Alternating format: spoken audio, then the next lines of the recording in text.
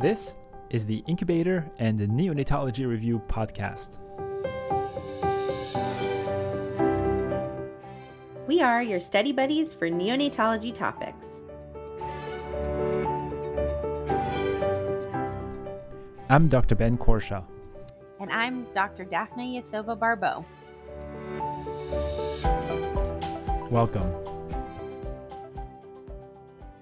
Hello, everybody. Welcome back to another episode of the Incubator and Neonatology Review. We're not going to say what day it is.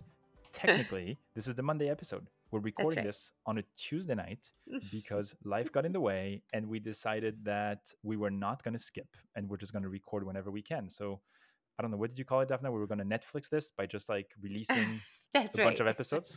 That's right. And then this you can is binge. Season whatever of the Board Review podcast. Yes, and so we're gonna try. We're not gonna try. We're gonna release like 3 episodes on Wednesday morning. But you know what? Listen, we're not gonna skip and make excuses. We're just gonna do the best we can. Daphne, you're on service. I'm on call tomorrow. Life is tough, and we're committed to this project, so we're doing it. That's right.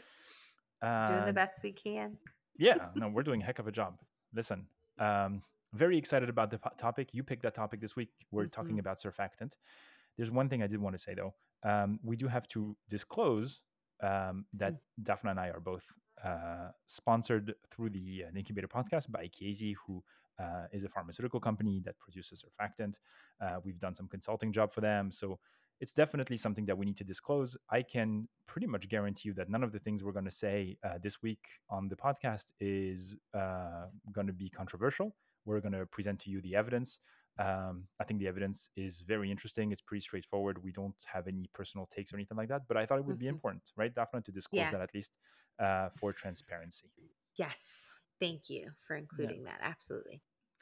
So, well, let's get started. So it's Monday. We're talking about the history, and the history of surfactant is something that I really, really love.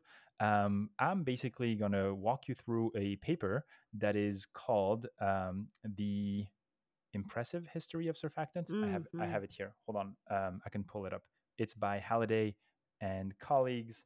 And it's a great article that just goes over the entire history of surfactant development. It's called The Fascinating Story of Surfactant. It's by Halliday and colleagues. It's published in the Journal of Pediatrics and Child Health in 2017. The paper will be on the show notes.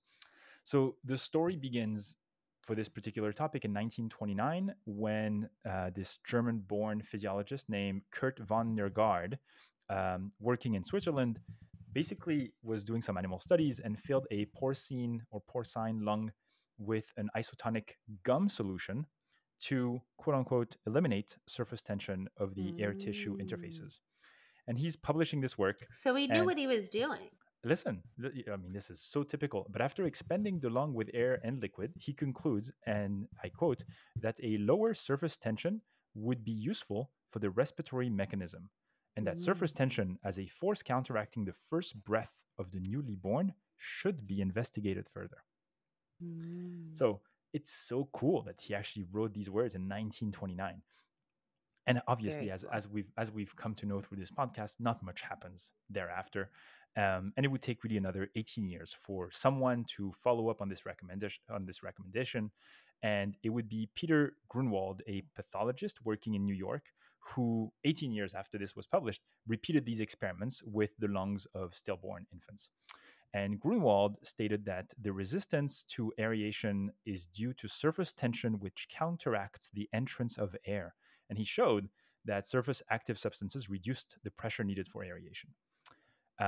Interestingly enough, Grunwald would then go on to become the mentor/teacher of none other than Dr. Mary Ellen Avery, a future giant of the field, which Daphne and I are always reminiscing on the fact that we missed her and we wish we could have spoken to her before she passed, and who would become a key individual in the quest for surfactant therapy. So what did Mary Ellen Avery, actually my fellowship program director, Dr. Eileen Sosenko, her first paper as a fellow was in the New England with Mary Ellen Avery. I was like, this is like the most like starstruck. Yeah, seriously. So in 1959, Mary Ellen Avery publishes in JAMA a study where she basically took lung tissue from infants of varying birth weights, right? And she measured their surface tension.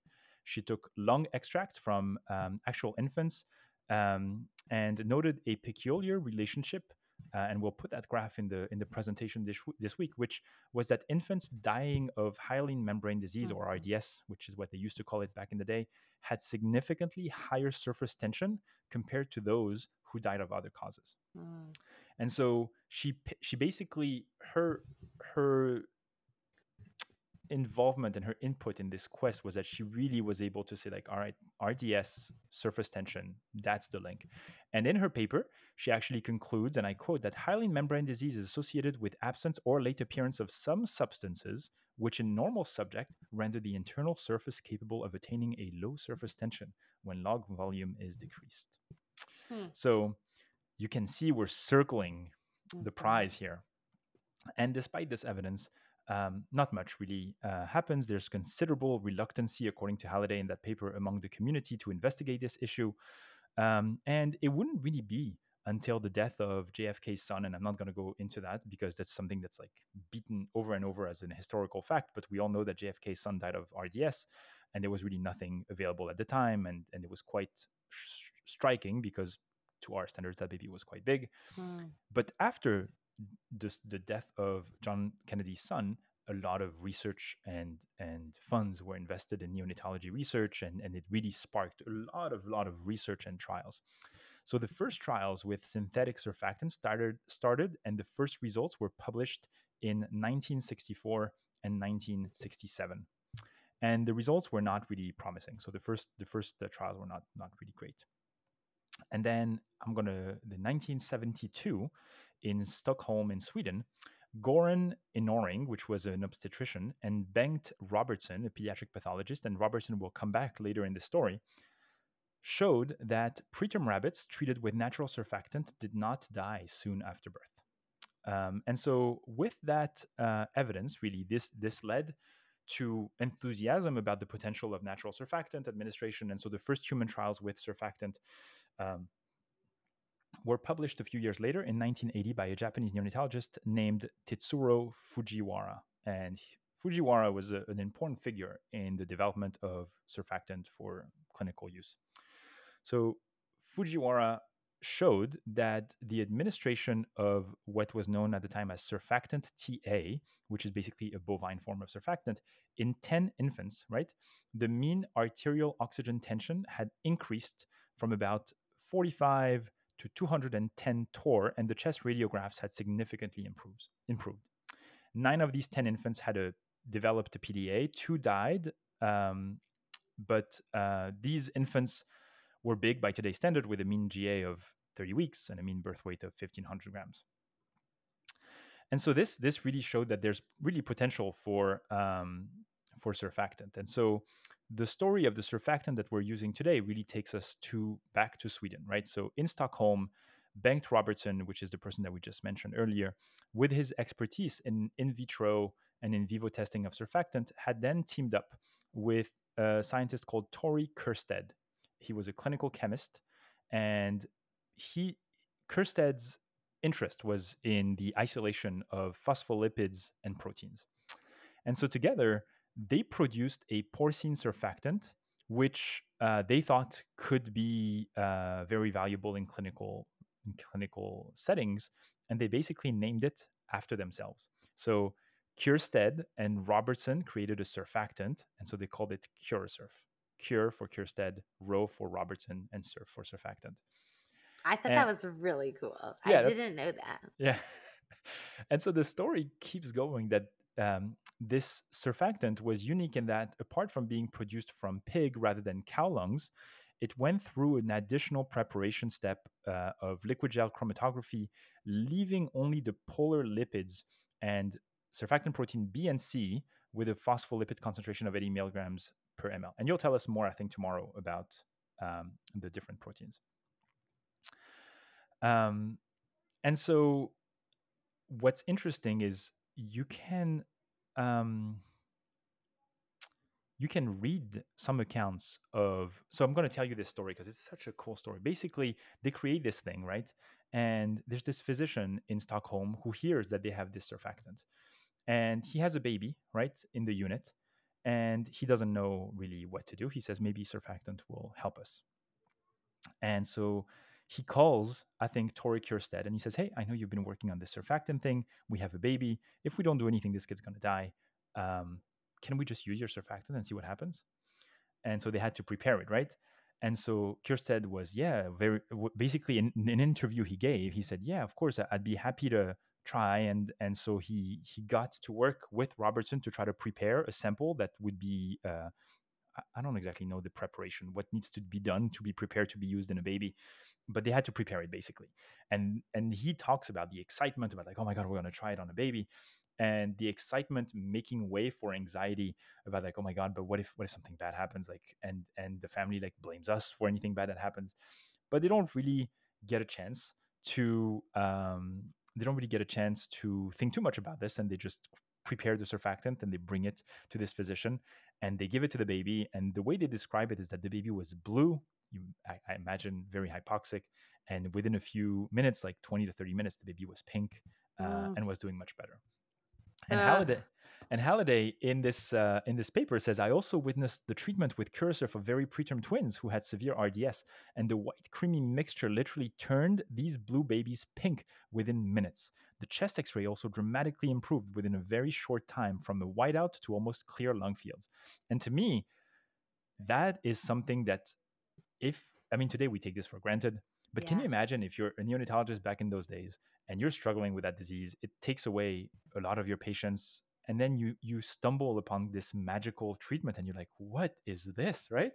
It Uh, is like magic, actually, if I you think know about it. it is like magic today, and you look at it It's like, "My still, every time I give surfactant, it feels like magic.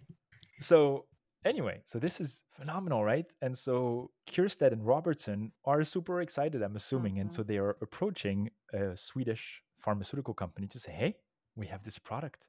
We should make it." And so they approach this company called Pharmacia, I guess, to take the drug to market. And the pharmaceutical company says, "No, we're not Mm. interested." They Whew. said that the drug's potential was considered too insignificant Mm. for this drug giant, an estimated SEK, which I'm not sure what that stands for right now. I should have looked that up. Anyway, of 200 million a year. So Wow. the story then takes a different turn, where Robertson is in contact with a doctor in Parma, in Italy, who had heard about their difficulties and who was following the development of surfactant. And this doctor then tells him, "Hey, there's like these two brothers who are starting this small drugs company named Chiesi, and they may be interested." And they basically jumped on the opportunity. And obviously, Chiesi then started manufacturing surfactant and made tons of money and whatever. Um, but the the the roller coaster of reading these stories of surfactant being given for the first time, and then reading that the pharmaceutical company was like, "We're not interested," is just holy moly. Um, and so this eventually led then to the design and the publication of the first randomized control trial of Curasurf, made exclusively in Stockholm by Kierstead and not really by drug company at the time. So the first trials that were published using Curasurf were not really like they made that medication themselves. And so they had randomized preterm infants with severe RDS, which meant that they had a mean inspired oxygen of 80%, a mean age of 10 hours, to treatment with a single dose of 200 milligram per kilo of Curasurf, or treatment with mechanical ventilation alone. And what they found, obviously, was significant reduction in pulmonary air leaks, neonatal mortality and death, or bronchopulmonary dysplasia in treated infants. We're not really going to get too much into this whole discussion about bronchopulmonary dysplasia, because it's been well documented that surfactant, if anything, do not have an independent effect in reducing the incidence of BPD, but may potentially have an indirect effect in reducing the incidence of BPD because of the effect that surfactant may have on the initial RDS. And so that by affecting RDS early on, the effects on BPD later on could be impacted. But technically, if you get a board question that asks you whether surfactant reduces BPD, the answer is no. Mhm. For the first few studies in the 80s and the 90s, mortality fell from 50% in controls to 30% with a single dose treatment, and then to about 10% with multiple doses. Surfactant was the first drug developed solely for the treatment of neonates, which is really a Mm-hmm. major Mm-hmm. event and and a major breakthrough in neonatal medicine for the past 35 years. Surfactant reduced both neonatal mortality and pulmonary air leaks by about 50%.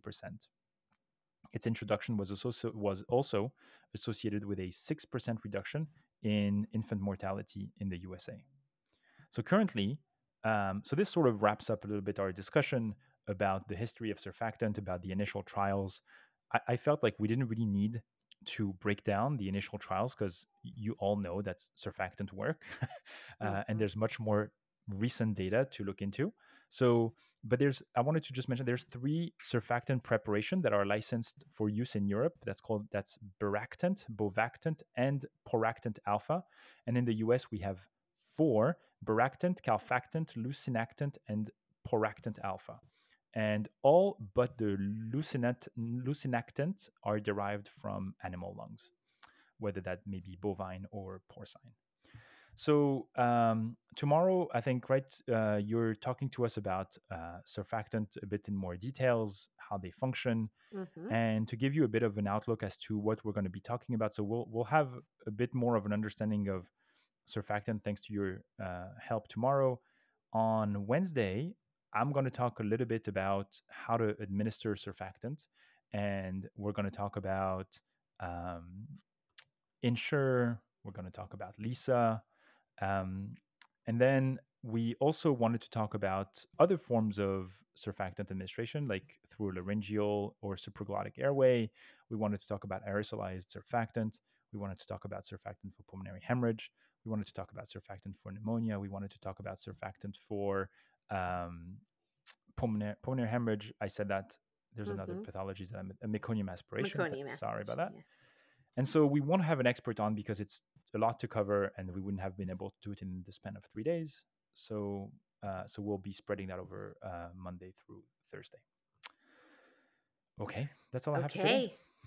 I thought that was a great review. Yeah, So I mean, good topic. Yeah. you would think that whenever they figured out surfactant, they would be like, we found gold, right? And the fact that like they were turned down was just Yeah. the So many things the happen that I way, know, right? I know. Anyway, thank you for your All right. time, and I'll see you tomorrow. Sounds good. Bye. Thank you for listening to this episode of the Incubator and Neonatology Review podcast. If you like our show, please leave us a review on Apple Podcast or Spotify. We would love to hear from you, so please feel free to reach out to Daphna and I via email by sending your messages to nicupodcast@gmail.com. You can also message the show on Twitter @nicupodcast. Thanks again for listening, and see you next time. This podcast is intended to be purely for entertainment and informational purposes and should not be construed as medical advice. If you have any medical concerns, please see your primary care practitioner. Thank you.